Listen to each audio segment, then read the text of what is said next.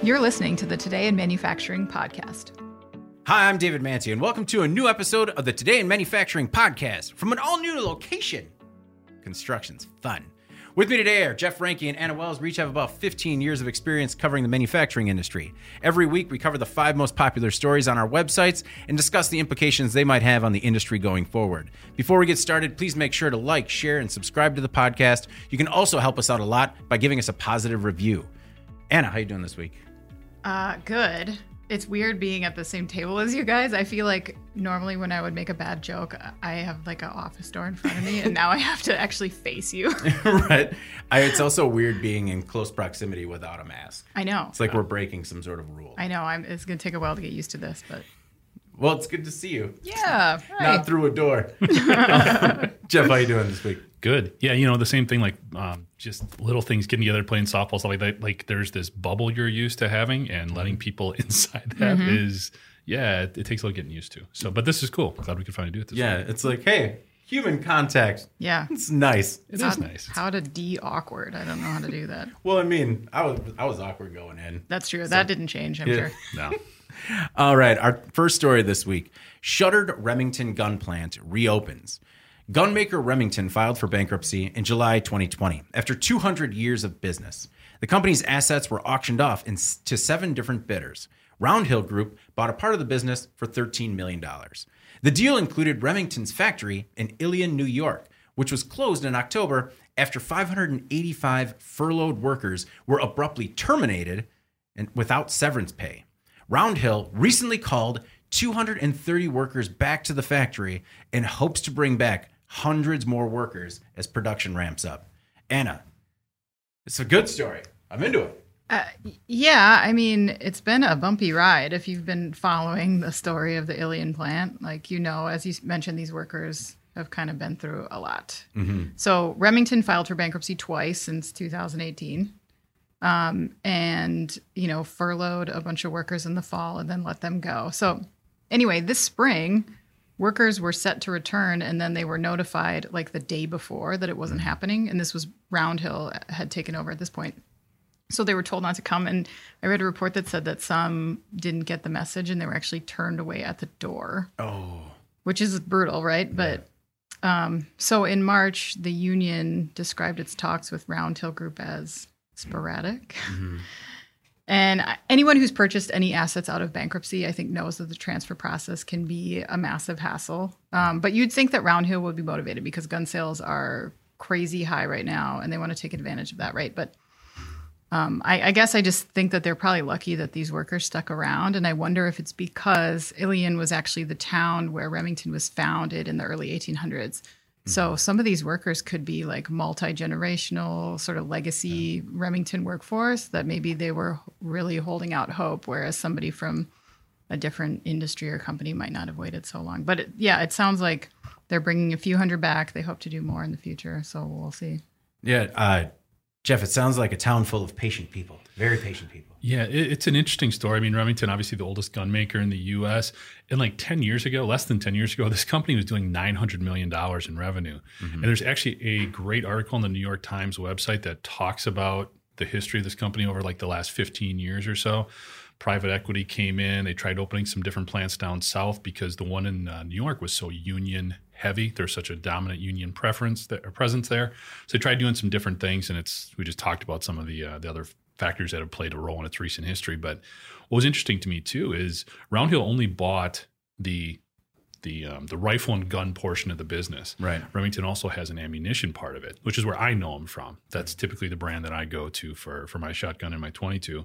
So it was interesting that was not part of it. And the ammunition part of the business was actually sold for like 6 times more than the rifle and gun side of it. That makes sense. So you want to be optimistic. It is awesome to see these hundreds of people back to work in this iconic town for this American brand that's just been around forever and everybody knows. So you hope that a lot of these, I guess I don't know if I want to say we're buying more guns, but hopefully the business remains strong so that this plant can get up and running again. Well, I believe when it went under, it was pre-pandemic. And that was when the run on ammo was still huge. And so I understand like the 3 times markup or whatever you said. That makes sense. But, luckily, as a result of a global crisis, everyone's afraid and buying guns now too. So more people going back to work. One thing I liked was that nice. One thing I liked was that it was a rare example of them constantly telling the town we're coming back and actually coming back. It reminds, but sort of one of the things I was thinking about was Lordstown that we were talking about last week. Just sort of pump the brakes a little bit. The saviors are in town. They're bringing back jobs, but it can be bumpy for, I guess, I don't know a lot about Round Hill's history. I believe that they are known in the industry or that they have experience in the industry. That I don't know. But we've seen how, you can come back to town and it can still be really bumpy along the way. Yeah. You almost wonder if could you have just not sent out the press release or the memo or whatever until you were really, really sure that this was going to work? Yeah, do the soft launch with the 280 guys and then issue the press release no, actually, we've been doing this for 3 months. It's gonna pan out. I do kind of wonder, though, if there wasn't, I wonder what the negotiations were with the union, because there is a strong union preference there. I forget which one they're actually tied to, but it does have a history. They're not just with this facility, but just the area in general. Yeah, it's Mine Workers Union, I think. Yeah. Okay.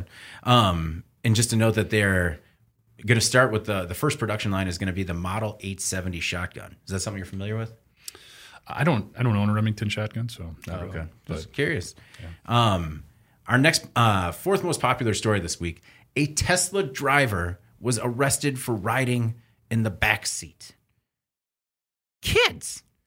A 25-year-old man, not so much a kid, was arrested after riding in the backseat of a Tesla traveling on a San Francisco Bay Area freeway. It's important to note that this guy riding in the back was the driver. He was arrested for reckless driving and disobeying a peace officer after multiple 911 calls came in, and an officer on a motorcycle saw him doing it as well. So, again, really red-handed. He was riding in the back seat. He said, riding in the back seat isn't dangerous, and he will continue to do it.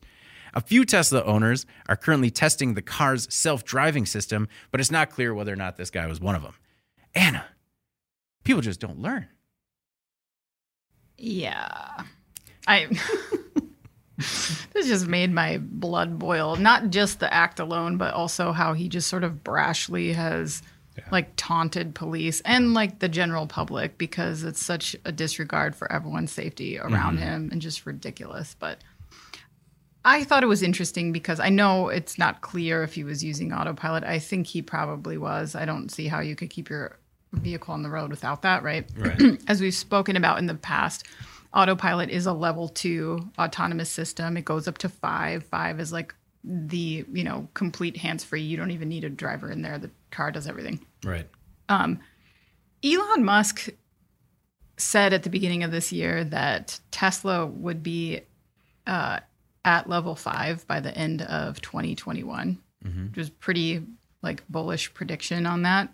But I saw a story on Engadget last week where they cited a discussion between Tesla employees and the California DMV, where Tesla actually admitted that essentially Elon Musk has exaggerated these capabilities of the self-driving program. And they're saying that they're not nearly as close to reaching that level 5 from an engineering perspective that, as Elon Musk has indicated. So, I mean, they're not saying anything about autopilot really as it stands, but I think we know that people trust this system more than they should. And maybe it doesn't help that Tesla is suggesting that they're basically on the cusp of level 5 because it sounds like they're not. And I just wonder if people think there's some sort of I'm just a software upgrade away from this being more functional than it is. And they just have the complete wrong impression about what that system's capable of. I will say, at least in their defense, that we see that happening on a much smaller scale all the time, particularly in design engineering, where it's what did he say? No, it's not going to do that. It's not going to do that. Just over, it's typical blowhard marketing speak. And then. Yeah, but if you're a publicly traded company, I mean, he wouldn't want to get in trouble with the SEC, would he? That's part of the problem. There's such hubris right now around this. And with Musk, I mean, if we weren't worried about our podcast rating, I think we'd all really graphically describe what we think of this guy driving in the back seat. Oh, yeah. I mean, what is this? And it's not like he was on a county highway. He was on the Golden Gate Bridge. Yeah. I mean, come on. Yeah. What is this? And for him to be gloating, he should be charged with a lot more than what he was. Okay. I mean, this is ridiculous. And again, and we've hammered on this topic before about when is Musk going to sort of, raise a white flag a little bit and appreciate the attitude he's creating. And even if he's not legally doing something wrong, there's a responsibility you have when he has put himself up as a public figure. He's put himself out there as a champion of electric vehicles and autonomous technology. Well, now you have to take some responsibility for it, because thankfully this idiot didn't hurt somebody else where he could have. There's clearly, as Anna alluded to, something wrong with the technology where you're supposed to be able to have your hands close to the wheel or on the wheel in order for this autopilot to be kicking in. Other manufacturers have messed with this. Cadillac's got their Super Cruise, which is a hands-free driving, but it's only allowed on certain roads. And one of them is certainly not a freeway between San Francisco and Oakland. Okay. So there's just a number of things that continue to pop up here. And Tesla does have a responsibility to start taking charge of this and doing it the right way. Because eventually this is going to be worse than just the driver of these vehicles getting hurt. Yeah. No, that was my first takeaway too, was that I'm not worried about these drivers killing themselves. I'm worried about them killing other people. And how he was seemingly posing for photo ops along the way is what really kind of angered me about it, is that there were just so many tweets, posts on social media of people who caught this kid. And you're right. I just don't know that. What was he charged with? Reckless driving? Yeah, basically a couple of traffic citations. That's not enough. No, and the other thing is you talk about Musk's responsibility, but getting into sort of like toothless regulation, the National Highway Traffic Safety Administration has investigated 28 Tesla crashes and hasn't taken any regulatory action. And the NTSB has recommended that the NHTSA and Tesla limit the types of roads, like you said, where autopilot can operate, and that Tesla install a tougher driver monitoring system. So it's just a lot of recommendations and not really using their capabilities to, put a stop to this. How many times can they ask the company to be a good corporate citizen? Well, and that's the thing. I personally don't want the government to have to get involved in Tesla's business. Yeah. And a lot of these accidents, they were owners being irresponsible, not necessarily Tesla's fault. But eventually, when you see this behavior continuing and people just can't get it right, or like you like to say, we can't have nice things. Yeah. You do have a responsibility as a company, because if you don't, then you are begging for some sort of government oversight. Well, and we don't want that. We don't want the government in our business. Well, at some point, couldn't there be a parallel drawn to seatbelts? When, probably cars had them all the time, but nobody was wearing them. It was just like, you know what? Every car needs one. Everyone's got to wear one. Done. Maybe because it wasn't such a high tech, maybe it was high tech at the time. I don't remember. I don't recall. You don't remember when seatbelts were invented? No. I can actually remember when it was somewhat, I don't know if contentious was the right term, but like here in Wisconsin when they were passing those laws. Oh, yeah. There was, believe it or not, there was debate. Whether or not you should have to wear your seatbelt. And it seems kind of silly now, but all the personal freedoms and choices and all that was definitely part of it. But this just bothers me because we want all of this innovation coming to the forefront. We want to push this forward, but sometimes you do, pardon the pun, have to pump the brake a little bit on it. Yeah. You guys remember how hot those lap belts were? Oh, yeah. In the summer. Well, and how heavy they were. Like the metal clasp that, could fit a giant. I also remember because we would strap like the three of us in with the one lap belt. Just sure it was safe. Yeah. No. We don't each need one. Bring her over. All right. In the back seat of a station wagon looking the other way. Oh, man. How kids should grow up. You'd have to clear the oil from the back window so you could see out. But other than that, it was healthy. I know. And now I'm like, my husband will put the kids in their car seats. And I'm like, the chest clip is like a 1/4 inch too high. I'm going to just. Yeah. They say I'm not supposed to be able to pinch it. Yeah. So just, sorry, as you're screaming. The third most popular story this week is more Tesla bashing, but again, rightfully deserved. Tesla's been sued over breach of contract. A Pennsylvania couple is taking Tesla's solar roof to court. The company agreed to pay $46,000 for a solar roof. 6 months later, they received a notice saying the price jumped more than $30,000. There are more than 100 other potential plaintiffs who are dealing with similar price hikes, some with hikes as high as 70% above the agreed-upon price. The price increases stem from improper solar roof installer assessments. Jeff, I know this was your story this week. That seems like quite the hike. Yeah. I mean, we've had shared good and bad stories about contractors and work done on our houses and stuff. And you anticipate some of that. We had a remodel for our bathrooms, and we knew there's no way this is going to come in right on target, right? So you're prepared for some of that. Mm-hmm. But yeah, these were just crazy. And a lot of times it was like 6 months later, I think this one in particular that you called out. And there are a number of obviously individuals who had the same had the same experience. There was enough that now it actually, as of yesterday, it has become a class action suit. Mm-hmm. So they will be able to kind of bind together and go after them. And what's interesting is usually in these situations, it's a group of consumers coming together saying, hey, I was swindled out of money. I want reimbursement. I want to get back what I lost. Here they're saying, just honor the contract. They want this solar roof. They want Tesla to come and do this. These folks are really dedicated to not just having this improvement done to their home, but everything it represents in terms of getting, sourcing using solar energy, less reliance on the grid, all that kind of stuff. So you're rooting for them kind of in a different way because you just want Tesla to do what they said they were going to do. And I can also appreciate the fact that coming out and getting an estimate and then getting in there, I mean, they need to improve that process, obviously. Yeah, significantly. I mean, and try to work with these folks, I would think. And the lump sum is not that crazy high either that Tesla is dealing with these 100-some people that have come together for Tesla. Right. When you're looking at a guy who owns the company being worth a couple billion, for them to come together, what they're looking for isn't crazy. You think they could fix this because there has been a lot of success with Solar Roof. Well, and it's not just that they have to pay more. Like these people refinance their homes to hit that number, and then they come back and they're like, actually, it's double. So Tesla, like you said, they were hit with the second lawsuit, the class action lawsuit, on Thursday. The plaintiff signed a contract on March 20th of 2021 for $71,000.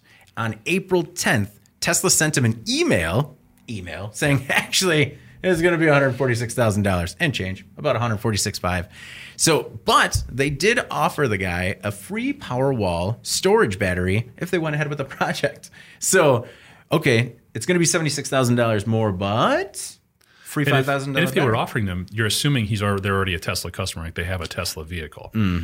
So maybe not. I don't know. I agree with your assessment that you're kind of rooting for these people because the Tesla so the ROI on solar already is pretty long, and the Tesla roof tiles are this new style. It's less bulky. It's less in your face.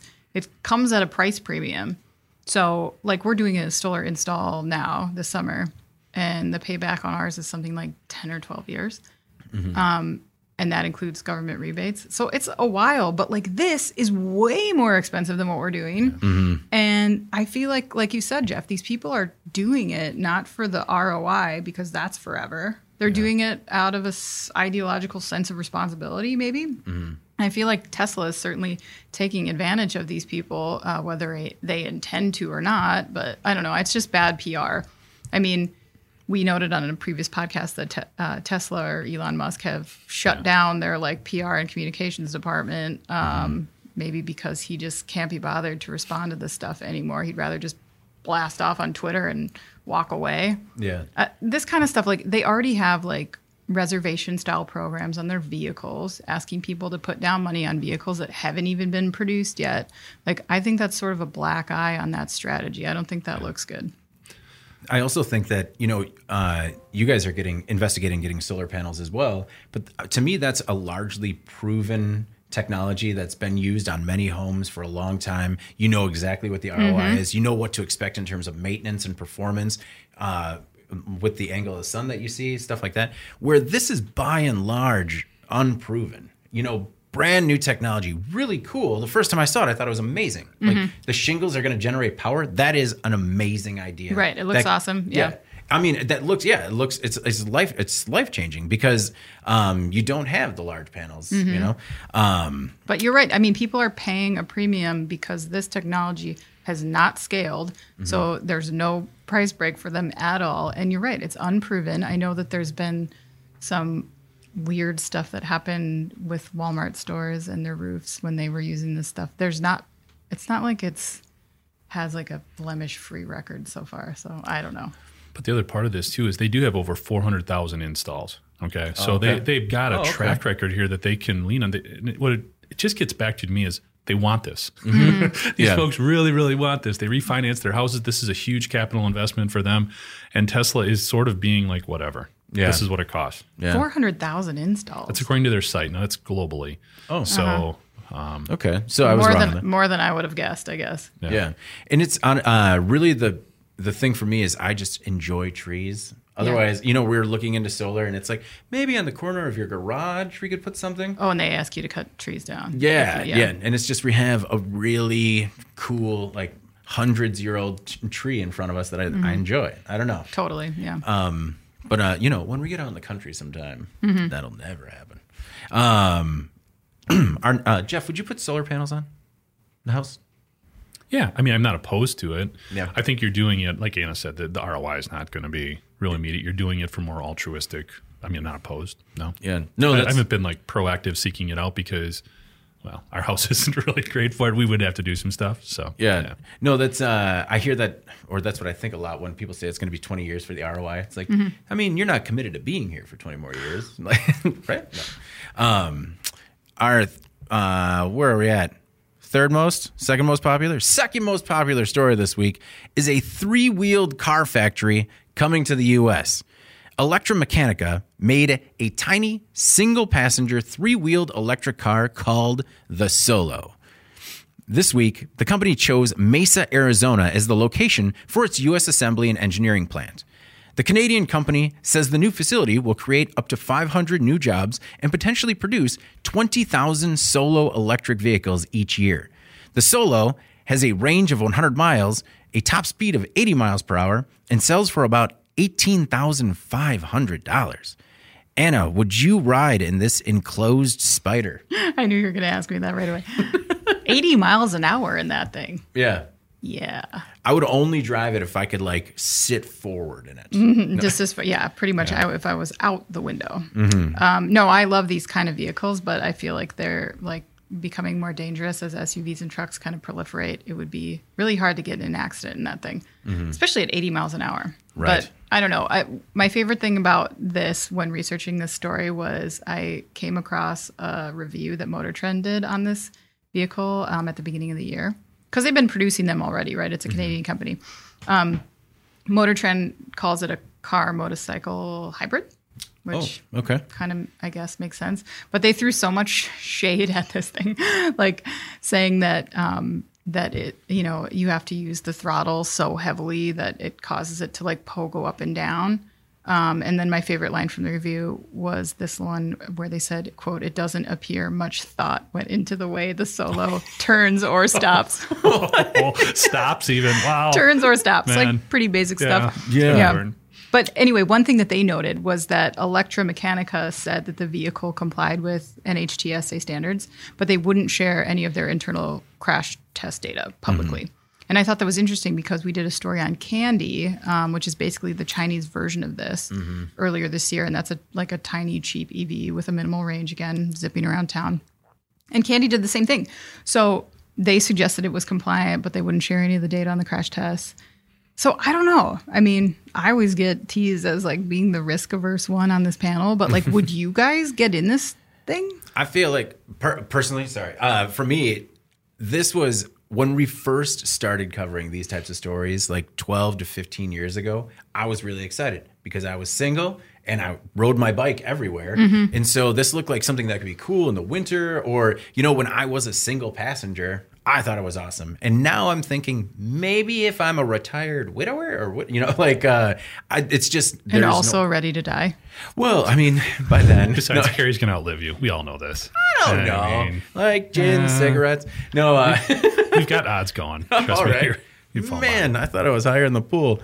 But no, so I would, but there is no use for me to ever own this in the near or distant future. So I feel like it sits so low that like, how they're talking about how lethal the strike zone is now in an SUV, like the nose of that vehicle where it hits like a pedestrian, for example, it's more deadly now because they're heavier. And that's exactly where, you can do a lot of damage to a person. Oh, okay. And I feel like they would hit you right in the face with that where you're sitting. Yeah. No, I can't imagine. Like, I'm not getting in this thing and expecting to survive. To get out. Yeah. But I don't know. Technology crash zones have come a long way, even though this one seems tight. It looks cool. Yeah. Well, that's, I did catch their tagline: "Safer than a motorcycle, cooler than a car." I don't know. That might be a stretch. So I'm 6'3". I've sat in a smart car, and I could handle that. I wouldn't say I was comfortable, but I could fit in there and be okay. This looks tight, especially when they do see the one guy getting out and he just towers above this car. Yeah. So I don't know who. If you guys had to guess, who is their ideal customer? Who are they targeting with this? Because, like you said, you can't have anybody with you. It's called a solo for a reason. You've got 100 miles. It can get up to 80, but you do have a somewhat limited range. It's not like you have any cargo space. Who is the ideal candidate? Right. So if you're running errands, you can't go to the store because you can't put your groceries anywhere? It does. No, they have a very specific photo where it shows them putting at least one bag of groceries 2 in the bags bag. of groceries in there. Just a couple of key items from Trader Joe's. Yeah. Exactly. No, but that's who I think it is. In terms of the key audiences, single people or not. I don't know. But because if you're in an urban area, do you have a car to begin with? Are you going to want to? You're limited. If you're going to have a car, it seems like you'd want somebody where you could have somebody with you. You can, do some stuff. You just seem really limited. This almost feels like this is like an electric scooter. Yeah, kind of. It's almost like for communities where they have golf carts now. Maybe you want something a little bit more. Sure. Yeah. But you can't fit golf clubs in it, so maybe not. Well, and you'd have to park it. So maybe it is safer than a motorcycle. I don't know, but it doesn't have that advantage of being able to kind of tuck it away. If you're in a city, you have to find a spot for it. It also seemed very expensive to me at $18,500. Yeah, that seems like a lot. I would agree. Maybe if the price was able to come down, I would still not be able to use it for anything but entertain it. Maybe if one day you have to pick up just like a bag of trail mix on the way home. Well, see, I was thinking that if I only had to pick up one kid, I could get him in that cargo area, go real slow on the back roads, safe. Hook up one of those bike. The bike caddy, the bike trailer. See, and I was anticipating a wider rear tire too. It doesn't really look like it. It kind of, I don't know. Yeah, there was at least there have been other ones that kind of had that same sort of cockpit look to them, but you could get two people in it. Yeah. But those were weird, and we used to joke about them because it's like, all right, pal, just hug me. Yeah. So I did a little bit more research on the company, and the reason that they're setting up shop in Arizona is to avoid the Chinese supplied or cumbersome tariffs by assembling the Chinese supplied knockdown kits for assembly. So basically, knockdown kits, which are typically made overseas and then exported for final assembly here, it seems like they're doing a lot of work to avoid tariffs for a product that I don't know there's a market for. And the one thing that was cool is that you can just charge it on a regular outlet. That is cool. Yeah. But then in the fine print, it says, 8 hours on 110 will get you about a 60% charge. But that's not terrible. Mm-hmm. If I'm just going to Trader Joe's to get my trail mix, that's all you need. Yeah. And your Dr. Boston gin. Oh, man, it hit a specific point in the palate. It's still there. I can't do it anymore. No. Mr. Boston became a doctor? You're right. It was I don't know if did he go to medical school? It was Mr. Boston. I believe that he is a retired medical professional who has taken up a distillery. Our top story this week, aside from my poor choices in life, a crack closes an interstate bridge. A crack was found in the Interstate 40 bridge that links Arkansas and Tennessee during a routine inspection. The crack forced thousands of trucks and cars to detour and shut down shipping on a section of the Mississippi River. Inspectors found a, quote, significant fracture in one of the two 900-foot horizontal steel beams that are crucial to the bridge's integrity.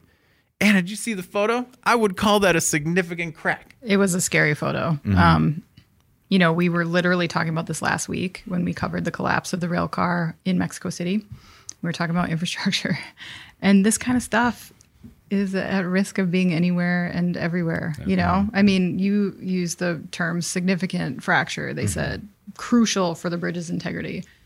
Like, that sounds shocking, but consider that in the 2020 infrastructure report card, which is published by the American Society of Civil Engineers, they said that 7.5% of the nation's bridges are considered structurally deficient right now, meaning they're in, quote, poor condition. Oof. And that equals out to more than 46,000 bridges. So I wonder if those bridges will be marked or identified some way. Right. Or, you know, if they were, maybe we'd be moving forward more quickly on infrastructure instead of viewing it like we are now in sort of this more abstract way. That's an interesting proposal. Like, you put the grade on the infrastructure, just not necessarily a enter at your own risk, but hey, you don't have to jump the bus, but it might not make it. Well, yeah, if that's a bridge you take every day, are you going to be so indifferent towards No. for it? Yeah. No, like, I mean, if I had to cross, there's a bridge I cross every day to get to the office, and if it had a D- on it, I would find another way here. Or at least send an email saying, hey, just fix this one. No, you would send us strongly worded emails? a strongly worded email. Okay, we have enough walking bridges. Please fix the one for cars. Jeff, what was your reaction to the photo? Did you see the crack? Did you actually see the picture of the crack? Yeah. Holy, I mean, that is scary. And Yeah. now we ran a story today, kind of going back and revisiting, where now they're not even sure if they can get the construction vehicles on the bridge to support the repair. Yeah, I should have stressed that more. It's in a crack of one of only two of these horizontal structural beams. Well, and it shuts down everything, right? You've got a roadway, it's a bridge, and it's also a main waterway. There's a lot of actually cargo ships that are going through. They're smaller ones, but still. So what all this comes back to is, first of all, this took me back to a little bit. This is about 10 years ago. Remember up in the Twin Cities? When that bridge collapsed over that main freeway. Scary. And I mean, this could have happened. Thank God these guys caught this. Yeah. And it always brings back that conversation about infrastructure improvements. And right now, I think President Biden's looking at a $2.3 trillion investment bill, and they're fighting over basically what should be included, what shouldn't. It should cover, man, just pick some stuff and fix it. Yeah, is basically. So what do you think about this? Okay, because we can never figure out how to pay for all this stuff. Okay, doing some round math here, $2.3 trillion. The average U.S. taxpayer gets back a $3,000 tax return on average. Would you go 5 years without a tax return to cover President Biden's infrastructure investment bill? How many years? 5. Yeah. I would do it. But Yeah. I'd be real pissed about it. Yeah, I think everybody would. I mean, nobody likes that's again, but that's the problem that we continue to confront. Yeah.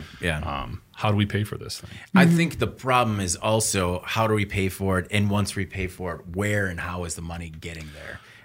You don't trust the government, David? Follow-up question. Are corporations also rescinding their tax refunds? And by refund, I mean of zero liabilities. Yeah. Okay, maybe that's the trade. I will take it. No tax return for 5 years if they pay for 5 years. The corporate tax. No. Oh man, we're getting into some deep water here. No, well, actually on Friday, you talked about the river traffic being congested, but there was like already 75 ships or something like that were stuck waiting. On Friday, they did reopen the Mississippi River near Memphis, Tennessee. But yeah, the repairs could take forever. Like, this is going to be out of commission for a while. And that sounded harrowing to me that that engineers were trying to figure out if they could go on it. Yeah. Just like, I don't know, guys. Yeah, You got the light? It's a main thoroughfare too. Yeah. I mean, boy, that is scary. But one encouraging thing was that it was found during a routine inspection. So, I mean, a lot of times people kind of get down on routine inspections, stuff like that. But they do serve a purpose and they do some good sometimes. So, I don't know. It's Well, we didn't talk about it, but because it was covered so many places. But I mean, really, this is the other big infrastructure story from the week. I mean, we had the thing with the hacking of the oil pipeline. Oh, yeah. Okay. I mean, that's not physical infrastructure, but still very much a part of our everyday life and something that needs to be improved upon. And where does that come into play as well? When you're looking at a lot of the automation that's been put in place to preserve or to protect a lot of this infrastructure, that's another bill. Yeah, no, And great another point. I conversation. mean, that's part and parcel now. You can't just ignore that side of it. Well, that was, what did they say? It was so easy to hack that an 8th grader could do it. That's reassuring. Yeah, no, I was like, okay, they know what they're doing with that quote. Also, I think 8th graders right now are advancing me in any sort of computer. Yeah, I was not. I'm trying to remember what I was doing in 8th grade. It wasn't that. Yeah, hacking an oil pipeline. I never did that. No. No, I was still really interested in buying CD singles. Yeah. Oh yeah. Yeah. I was big into Carmen Sandiego, but I don't think it was leading to anything else. Did you see she just made it into like the game Hall of Fame? Did she make it, or was she just nominated? No, it was Yeah, like she one made it. of 4. Yeah, That's awesome. I also didn't know that San Diego was one word. Come on. I didn't. No, What's her last name? I did. I thought it was. But San you thought Diego. Capri-Sun was one word? I did believe. I still stand. No, that was just. Don't. Sometimes you talk too Yeah, fast and it's you're- real yeah. bad. It is Capri Sun. What is it? It is Capri Sun. Attaboy. Attaboy. Again, thank you, Patrick, for calling me out on social media. Moving Please on keep to doing so. Yeah.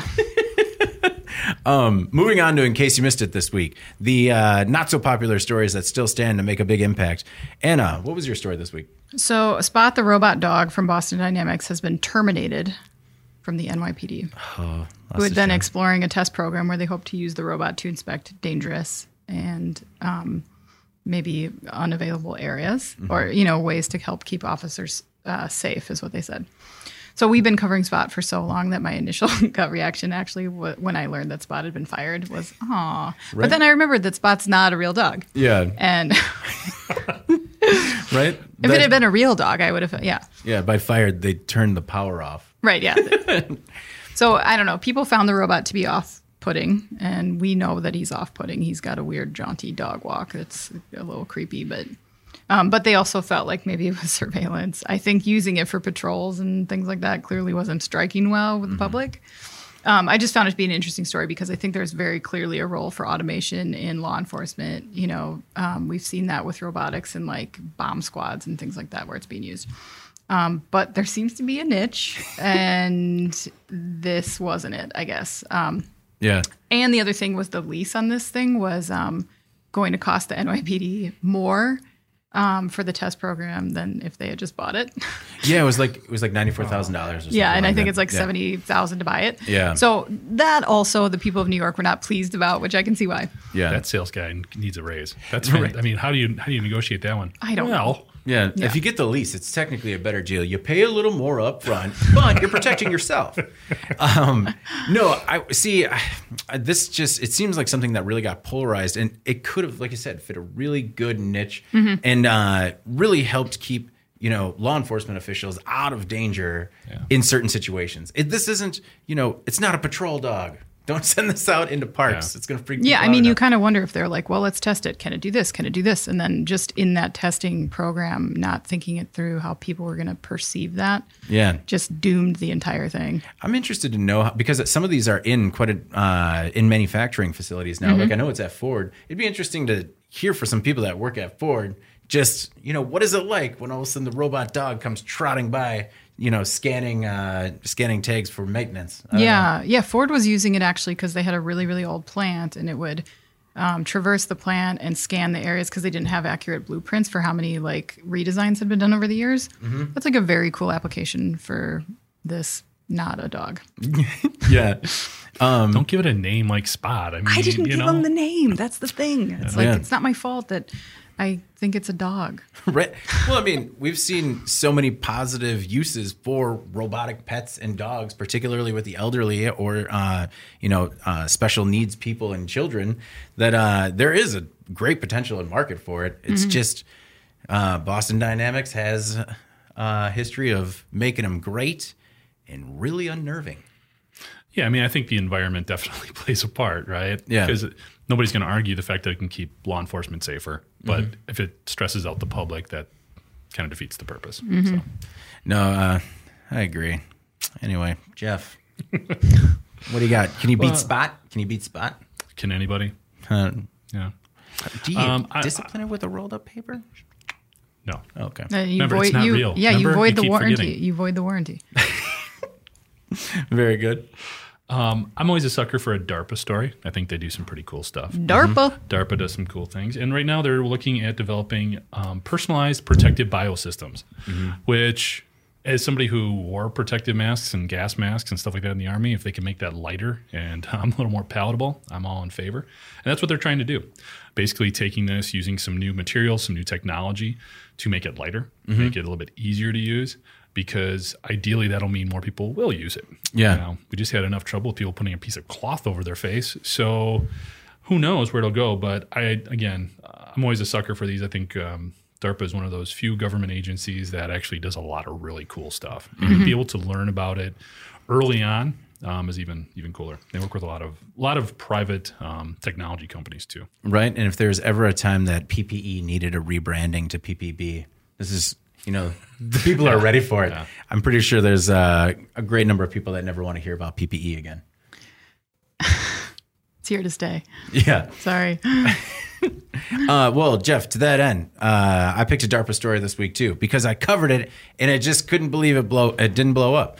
The story, "Implant Could End Jet Lag and Food Poisoning," was admittedly my problem, because I didn't say, hey, you're going to have an implant that can fix your hangover eventually. But there's more. Should have said hangover. Yep. So in April 2020, DARPA introduced the Advanced Acclimation and Protection Tool for Environmental Readiness Program, or ADAPTER. The ADAPTER program aims to create new systems that give soldiers control over their bodies.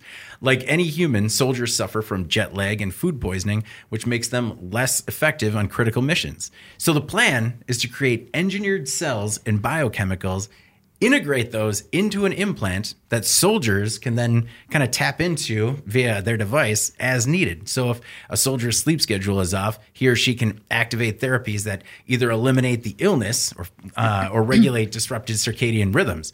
And this week it was really cool because DARPA announced 3 research partners working on it, Northwestern, Stanford, and MIT. And I just think that is cool. I know that it's nobody wants a device, an in-body device that will cure their ailments, but I just think, I don't think it's the in-body device. I think it's more the systems that it is sort of messing with. Oh, yeah. Would you want to be the guy who tries this out first? Well, that was my first reaction too, was like, if you look at any commercial for pharmaceutical products and medical products, like the laundry list of side effects, like, are you sure this is not going to give you a hangover? Like, right? Like it's going to, I feel terrible. It might be the metal I installed into my stomach, but yeah, like something like jet lag. That's just like, it's not great. Obviously some people in the military applications, they need to be super, super alert. So I get that, but like, is it a big enough problem that we have to like put injectables into our bodies? Well, first of all, it's, DARPA is way on the early edges of the technology. Right. So yeah. I think the whole idea is that start working on it now, get it into an animal in phase 2, see if it does work, see if it is worth it. And I think that they say things like jet lag and food poisoning to get people's attention. Sure. But I think that the idea of basically having your own nest inside you that kind of helps keep you in better shape is kind of cool. Do you think there's the potential for this to just be like abused at the highest level? Can you hack? Can you hack it? Because you can hack everything else apparently. So no, that was I kind of mentioned that. Let's turn up David's temperature. No, just like all of a sudden hit the melatonin, just like draw. No, it's. I think it is a cool technology. I talked a little bit about it last week or a couple of weeks ago about the possibilities with in-body direct drug delivery. I think it could be something cool like that because it's not too different from like an automatic insulin pump. Yeah. So, but in concept, but it is. Yeah, those are. I think it's a super cool idea, and to be able to help somebody with these types of things, whether it's soldiers in the field or just anybody else on day to day. Jet lag sucks. Trade shows are coming back soon. We're going to have, maybe it's just been so long since you've had bad jet lag or food poisoning. Jet lag, I don't know. So I'm tired every day. It's just, whatever. Is this jet lag or just a regular day? Yeah. Well, very good. I think it's interesting. You remain skeptics. That's okay. We don't always have to be on the same side. Anna, what's your final thought this week? I just wanted to let everyone know that I will be gone next week because I'm going on vacation with my family, and you will get Andy Zoll in my place, and you are going to enjoy this because he is like a young Bob Newhart. You're setting the table. I know. With more hair. Yeah. With more hair. No, we look for. I hope you enjoy your vacation. Thanks. And look forward to see how many things Andy hates in 90 minutes or 45 minutes. So many things. Yeah. We should just change the name of the podcast to. What's Andy hate this yeah, week? Andy's burn list or something. Right? Zoll, implants that could end jet lag. Stupid. I'll leave it. Jeff, your final thought this week. So, look, on Mondays, you always kind of like check the news cycle a little bit, just kind of see what happens. And I kind of got down this rabbit hole, and it led me to actually downloading a bunch of wonderful music from the 1980s, early 90s. Oh, yeah. And I felt absolutely no shame coming into the parking lot here, just blasting away some Motley Crue. It just felt really cool. Was it because Tawny Katane died that you downloaded all that stuff? It was, actually. I knew it. Yeah. That was sad. That was super bummed me out. It was sad, but like for me, it also made me think about, okay, she was the girl from the Whitesnake videos. And that's kind of what took me down this pathway, like downloading all this music. And so while it was tragic that she passed, like for me, it led to some good memories and stuff growing up listening to that music. I'm not going to say that Poison or Whitesnake had a lot of, huge societal messages in their music, but it made me smile and it made me feel good. And don't be afraid to pull out some of the hairband this weekend, No, that's Holds up. it's music triggers such nostalgia and recognition where you're immediately where you were the first time you heard it, or when you associate a strong memory with it. Yeah. I love it. It's why, after you have a couple of drinks and you're in the bar and you're just like, oh, who put it on? My final thought this week was just actually coming into the office, realizing that garage sales or rummage sales are coming back. And I'm not afraid to go to them. I never really was. But I can't wait to just start bartering and just talking people down from $1. How excited is Carrie that you're going to be going to? You get the items in the garage, and then they slowly make their way into the house. You don't show the entire haul at once. She's going to get you the Solo, so you can't put any stuff in there. See, that would be a good That's how they one. sell them. That's how I'm limited. Yeah, I can only fill the Solo. Do you have a David in your life? Is he constantly bringing home a bunch of garbage? Right? Wow. Is he bringing home a bunch of very terrifying clowns? We needed another clown Eric. cookie jar. Just for Eric. And give those to Eric. Well, I mean, Eric's, fears aside, I just love a terrifying clown. I like So to you wake can up find and a see. Pennywise. He would love that. Whoa. A friend sent me a Pennywise, like porcelain Pennywise that was just sitting in the bottom of a bar with like two middle fingers, like so that way you had to like see it. That would be, that'd be terrible. Oh, it's such a, but no, and also the haggling, just like 50 cents. It's just like, it says $1. Oh, I can do 50 cents. I have 2 quarters only. Yeah, and that is the rest of my summer. Well, very good. Again, if you can make sure to please like, subscribe, and share the podcast. If you want to email the podcast, you can reach any of us at Jeff, Anna, or David at IEN.com with email the podcast in the subject line. You could also subscribe to our newsletter to make sure you get everything first. For Jeff and Anna, I'm David Manti, and this is the Today in Manufacturing podcast. We'll catch you next week. Thank you for listening to the Today in Manufacturing podcast.